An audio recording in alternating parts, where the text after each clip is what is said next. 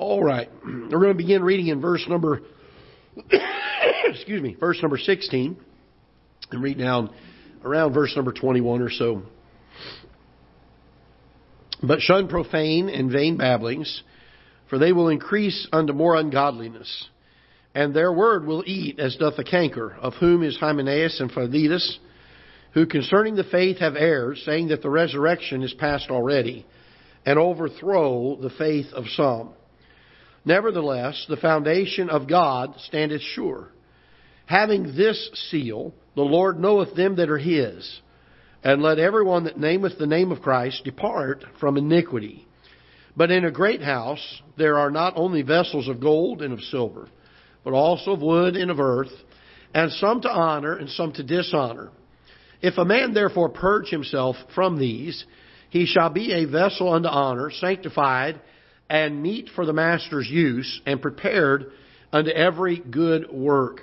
Father, we pray that you once again will bless the time of preaching and speak to our hearts. Give us both the physical stamina and the heart and the mind of being yielded to the leading of your Holy Spirit and to the truth of your word. And may you be glorified through the preaching today. In Jesus' name we pray.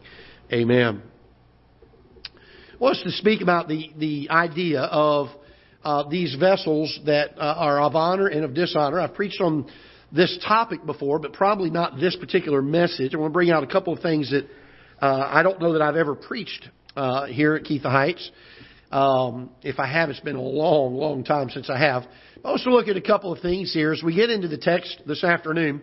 We're supposed to study to show ourselves approved. We find in verse 15, very familiar passage. And we're to shun profane and vain babblings. And we're to be careful of some things there. And we're to pursue after the truth. And verse number 19, Paul writes to Timothy that the foundation of God standeth sure. And so we need to follow after that which is sure. And avoid these things that are profane and vain babblings. Study to show ourselves approved. And all of these things kind of set the tone, if you will, for verses 20 as he gives kind of a word picture of some things that I think are very important. He begins in verse 20 with this phrase, but in a great house there are not only vessels of gold and of silver, but also of wood and of earth. And I want to start by saying a couple of things. First of all, there is a great house that God has put together. You can certainly say that this house would be Christianity in general, those that have trusted the name of the Lord Jesus Christ. And you could say all believers perhaps would be part of this house. But even more concentrated and a little more focused perhaps would be the idea that this is the local church that he's speaking of here. That God has fitly framed vessels to be a part of the great house. And the idea being that God has instituted and established the local church, to do His work here in this world. And when he was talking to Peter before he ascended back to heaven, he asked Peter, he said, whom do they say that I am? And Peter said, well, many of them are saying that you're a prophet or, some different things. And then he said, but whom say ye that I am? And Peter said, thou art the Christ, the Son of the living God. And Jesus commended him for that. He said, my Father which is in heaven has shown you that. And he said, this truth that I am the Christ, the Son of the living God, is the rock that I'm going to build my church on. It's that truth that I am the Son, Christ, the Son of the living God, that the church is going to be established on. He said, upon this rock I will build my church, and the gates of hell shall not prevail against it. And I would say this, that we're living in a time where we need to claim what God has said. That the gates of hell will not prevail against God's church. Now the church, again, is not made up, as we mentioned in the 11 o'clock hour, it's not made up of a building. It's not made up of Ketha Heights Baptist Church's name and the sign outside and the driveway and the chairs that are here. The church is made up of people. It's made up of those that have trusted Christ as their Savior, have put their faith in the Lord Jesus Christ. And this church is what God says He has established upon the truth that He is the Christ, the Son of the living God. And that the gates of hell shall not prevail against the church. Now, I'll tell you, we're living in a time where if we're not careful, we'll get discouraged, we'll get downtrodden. We'll begin to think that there's too much evil in the world today for us to combat. But I would like to remind us that God's promise is that the gates of hell will not prevail against the church. I want to remind you about some things here about this great house, if you will, that I believe is speaking here of the local church. First of all, the church was purchased by the blood of the Lord Jesus Christ. It is precious to Him. Secondly, it is built by God. It's interesting to know, He said, "Thou art Peter, and upon this rock," notice what He says, "I," meaning Christ, "will build my church." Notice He did not say, "You will build my church." Nor did He say, "I will build your church." He said, "Upon this rock, I will build my church." You say, "Well, Pastor, what are we to do as His children?" We're to be obedient to take the word of the Lord out to a world that needs to hear it and to preach it everywhere we go. That's the commission that we've been given, to teach and preach the gospel of the Lord Jesus Christ to those that need to hear. And Paul said it this way. He said, "Some have watered, and some have planted, and some have watered, but it is God that gives the increase." You say, "Well, what's going to build a church?" God. All we're to do is to be obedient, to share the gospel message to a lost and dying world. Notice that this is a great house. The house has been purchased. This church has been purchased by the blood of the Lord Jesus Christ. Number two, it's built by God. Number three, it is made up of saved, born again, those that have trusted Christ as their Savior. It is made up of those that come together in fellowship and say, we're going to become a local New Testament church. And so it is made up by the members that are saved and trusting Christ as their Savior. Number four, it is set apart from the world. Amen. If nobody else will say amen, I'll amen that one. The church is to be set apart from the world. I was talking to Brother Kevin and some of the guys there at the table at lunch this afternoon. I came across a video a few weeks back of, I think it was like the 10 worst churches or something like that in the world, in the United States. And they had these clips, and I was appalled at what I saw. I see a lot of odd things that churches are doing in this day and age. But even this shocked me. And I was amazed at it. The lights were darkened down, and they brought the lights up on the stage, and they have a bunch of guys come running up in their football jerseys, and they have a bunch of cheerleaders come up with their outfits on, and they've got these pom-poms, and they're all cheering. There's music playing, this wild music playing, and this announcer comes on like he's at a football game, and he's announcing the staff men that are going to come out, and they all come running out one at a time and high-five and everything, trying to make it look like it's a football game that they're doing. And I thought, well, why in the world is the church trying to emulate the world? I was talking with a friend of mine a number of years ago. He was at a conference where a man that had been involved in the seeker-friendly movement that happened back in the late 90s, early 2000s, there was a group of pastors kind of led by one or two men that kind of pioneered this, that determined that they were going to go out into the community. Since it seemed like congregations were dying, churches were dying, attendances were dying and were coming down. Can I tell you this? We don't need to find gimmicks and man-made ways to get people to come to church. When we start seeing church falling off, we need to fall on our faces and ask for God's power once again. We need to pray for God to help us return to the preaching of His Word once again. And if men can see the power of God moving in a mighty way, the Bible tells us, and John said it this way, when he was speaking of what Christ said, Christ made this statement, "And I, if I be lifted up, will draw all men unto me." And the idea is not to become like the world, but these men, they came up with this idea. We're going to go out into our cities and our communities, and we're going to survey. We're going to take a survey. We're not going to present the gospel to people while we're at the door. We're going to have a clipboard and it's got a bunch of questions on it. And we're going to ask them what they would like to have in a church.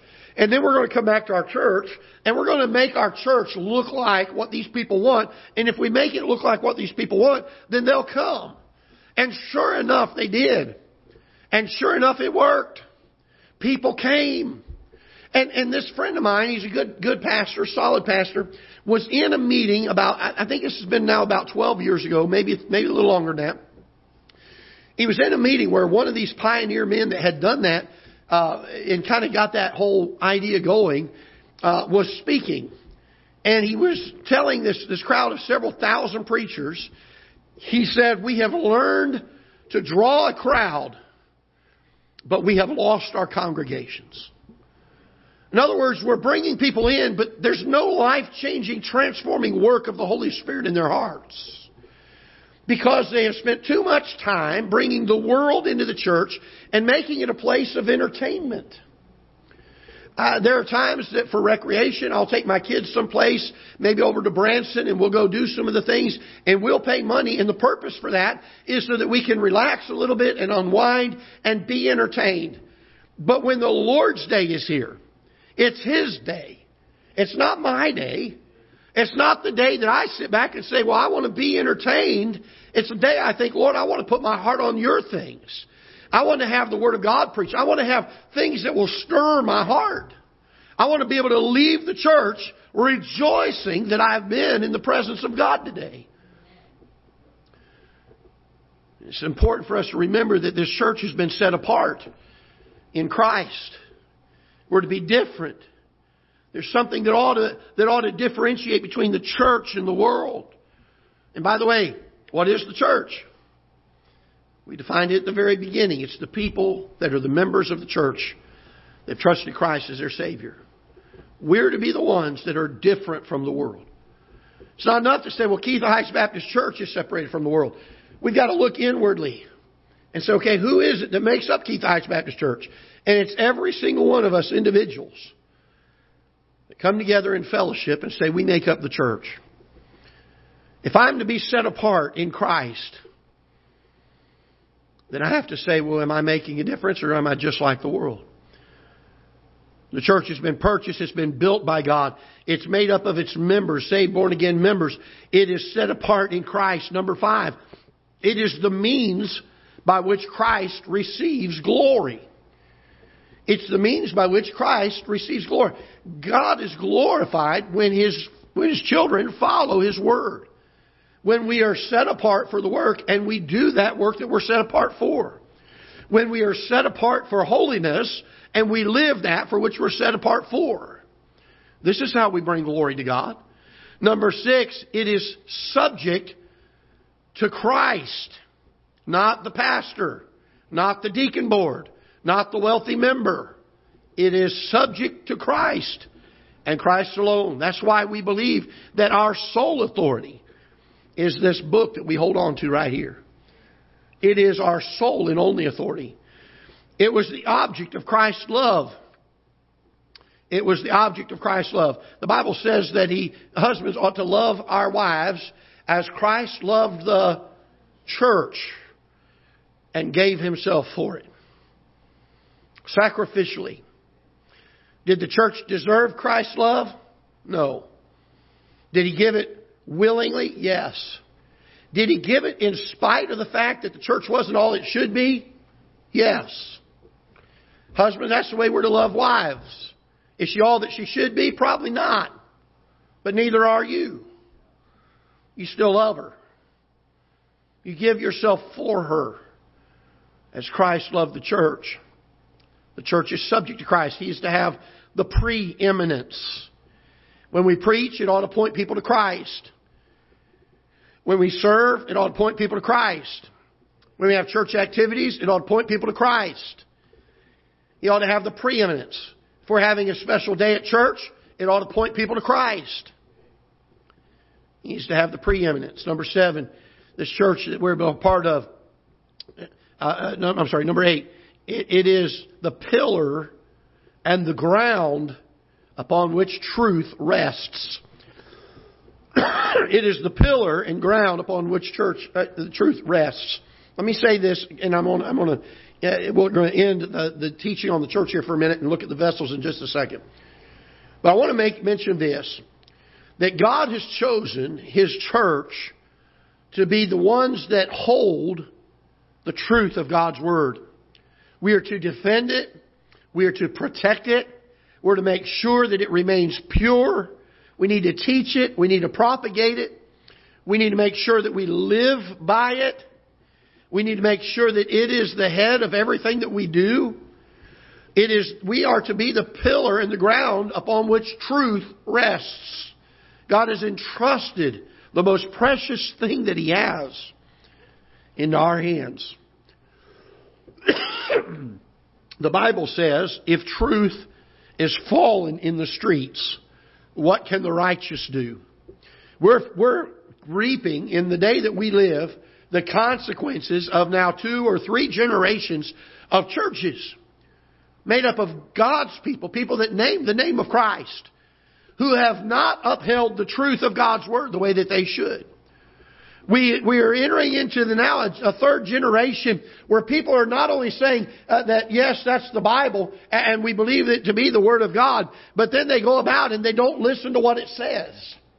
Why? Because they quit being the pillar and the ground of it. When I built a house a number of years ago for my family, I was about 27 years old when I stuck the first shovel in the ground to dig the footers. And one of the things we had to do, and we're in South Florida and we have a lot of sand down there. One of the first things we had to do is we had to dig a footer, and it was a big footer compared to what you have to put in up here. It was a pretty big footer. And I dug that footer, and you have to dig down a certain amount, and then you have to pour concrete in there. You got to put steel and structure in there, and then you got to tie it all in with your slab and make sure you have something to build this house on top of. I remember as a kid years ago trying to build a tree house, and Dad had got me some wood. And I go out there, and I cleared the grass out of an area, and it was just nothing but dirt and sand there. And so I started laying boards on the sand and building on top of that. And by the next day, that thing was all wobbly and flopping around. But when I built my house, I had to put a foundation under it. And then I had to make sure there was something solid that I could build on top of. And if that foundation had a problem, if that platform had a problem, my house was not certain, and it was not sure, and it was not true. And I would be nervous living in it, because that which should have been sure and securing and comforting to me would have been built on something that did not have a good solid foundation. Can I tell you this? The church is the one that is responsible to hold forth the truth of the Word of God. We're now in the 3rd generation, I believe, of churches that have allowed the foundation to erode the truth of God's Word. From the pulpits, we have men that will stand and say, yes, I know the Bible says this, but it's wrong in that area. And society, and I've talked with people around in society, says we ought to do this, and I've talked to this person over here, and they think we ought to do this, and we think that this is the direction our church ought to go. And they start opening their doors and saying, we believe that homosexuality is an okay lifestyle, that they don't have a choice in it. My son and I were sitting at breakfast yesterday morning, and we were sitting next to a table where there were 6 elderly folks talking, and I sat there after we placed our order. Jonathan, I usually talk through breakfast, and I noticed that I was much more quiet. In fact, I didn't even talk during breakfast because I was listening. I wasn't trying to eavesdrop. I was just eavesdropping, and I noticed Jonathan was real quiet, and this lady was talking. In the group, there were 3 men, 3 ladies, and she was talking, and she was speaking about these people that are pro-life and how they're off their rockers and they're out in left field somewhere. And then she talked about people that were against the homosexual movement and the LG, whatever those letters are that they have now to define that whole group of people, and how that we needed to be more accepting. And then she talked about going to a church function and reading her Bible and having a Bible study on Tuesdays. And I sat there and I thought, well, how can you read the Bible? How can you hold to God's truth and then in the next breath say that which is completely different from it? This great house. It's a great house because it's been purchased by the Lord Jesus Christ. It's a great house because He's the one that built it. It's a great house because it's made up of those that are saved by the grace of God and fitly brought together. It's a great house because it is set apart in Christ. It is a great house because it is the means by which Christ receives glory. It is a great house because it is subject to Christ. He's to have the preeminence. It's a great house because it was the object of Christ's love and His sacrifice. And it is a great house because it is the pillar and the ground upon which this truth rests. And as the house goes, so will go the truth. You start compromising in our churches, and the first thing that goes is the Bible. You start compromising on the truth of doctrine from God's Word, and the first thing they're going to do is find one that they can agree with and that their doctrine will seem to fit into. And they'll begin to abandon the Word of God. Notice in verse number 20, he says this, "But in a great house there are not only vessels of gold and of silver, but also of wood and of earth, and some to honor and some to dishonor." Years ago, when I was studying this, and as a kid, a younger guy in ministry especially, I used to think that the distinction here was that the gold and silver vessels were the vessels of honor, and that the vessels of wood and earth were vessels of dishonor. And I guess I got that because of other passages of Scripture where Job talks about, "When I am tried, I shall come forth as gold." And that sometimes our works will burn as wood, hay, and stubble. And others, they'll come forth as, shining gold. And our works are going to be purged. As I've studied this passage more and more, I don't believe that's what Paul is trying to get across here. It looks as if he's mentioning all of the types of vessels that there are in this great house. There's some of gold, there's some of silver, there's some of wood, there's some of earth. And can I say this? It does not matter which one you are important to the great house.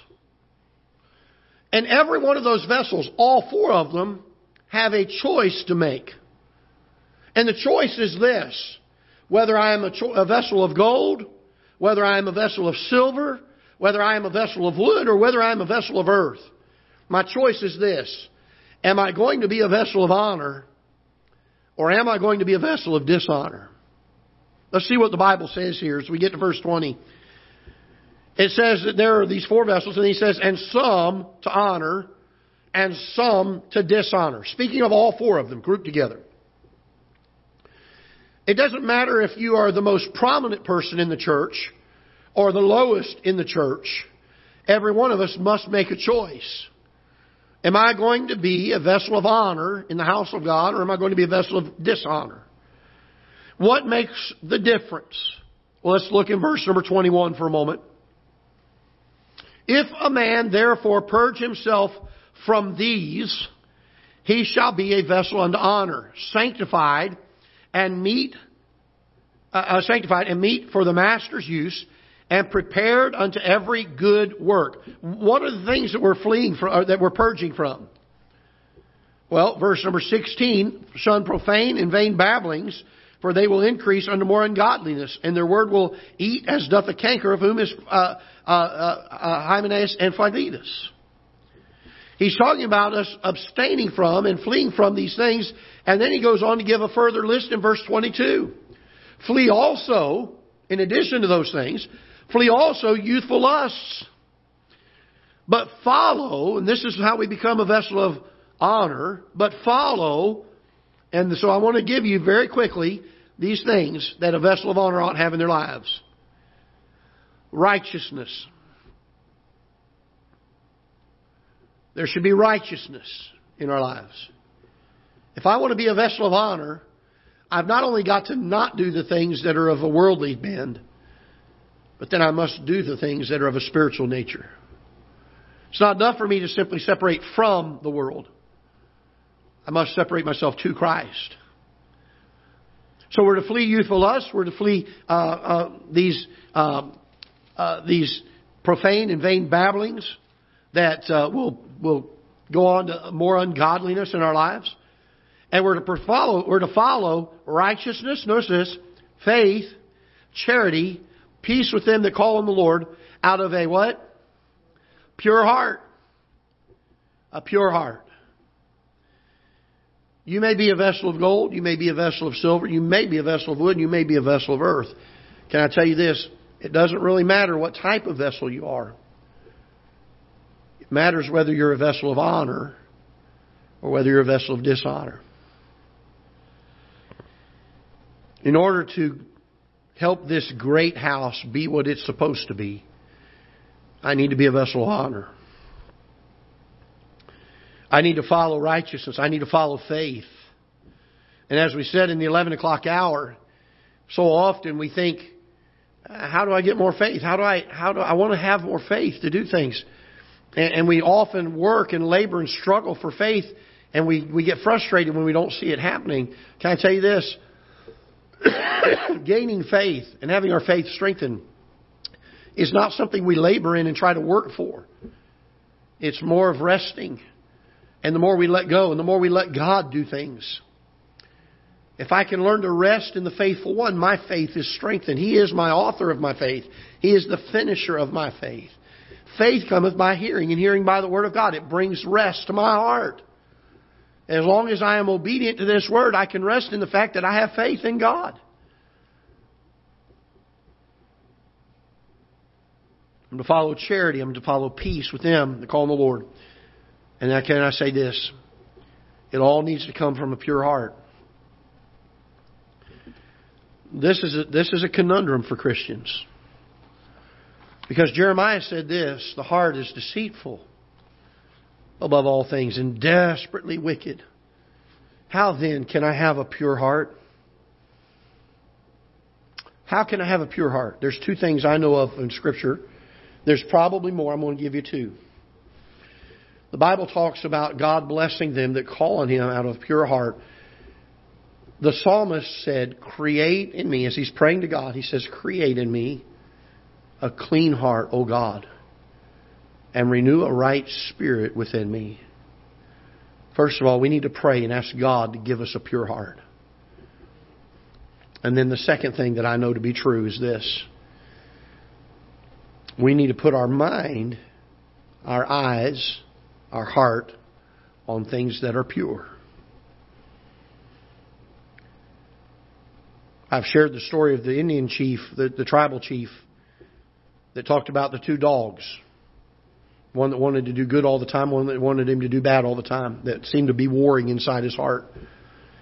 And when asked which one wins, he said, the one that I feed the most. There's a lot of truth in this. You want to have a pure heart, then fill it with pure things. Back in the 80s when home computers were just coming out, I got interested in them, and I was learning how to write code and to program these things. And one of the things that came out was a term called GIGO, G-I-G-O. And what it stood for was garbage in, garbage out. And can I tell you this, that if you put garbage into your heart, it's going to produce garbage and it's going to come out of the heart. If I want my heart to be pure, I need to first of all ask God to create in me a clean heart and renew a right spirit within me. And secondly, I need to fill it with pure things. That's an easy thing to sit in church and say, amen, preacher, I need to fill it with pure things. But it may cause us to grab the remote of the television at some point and push the power button to off because what we're watching is not pure.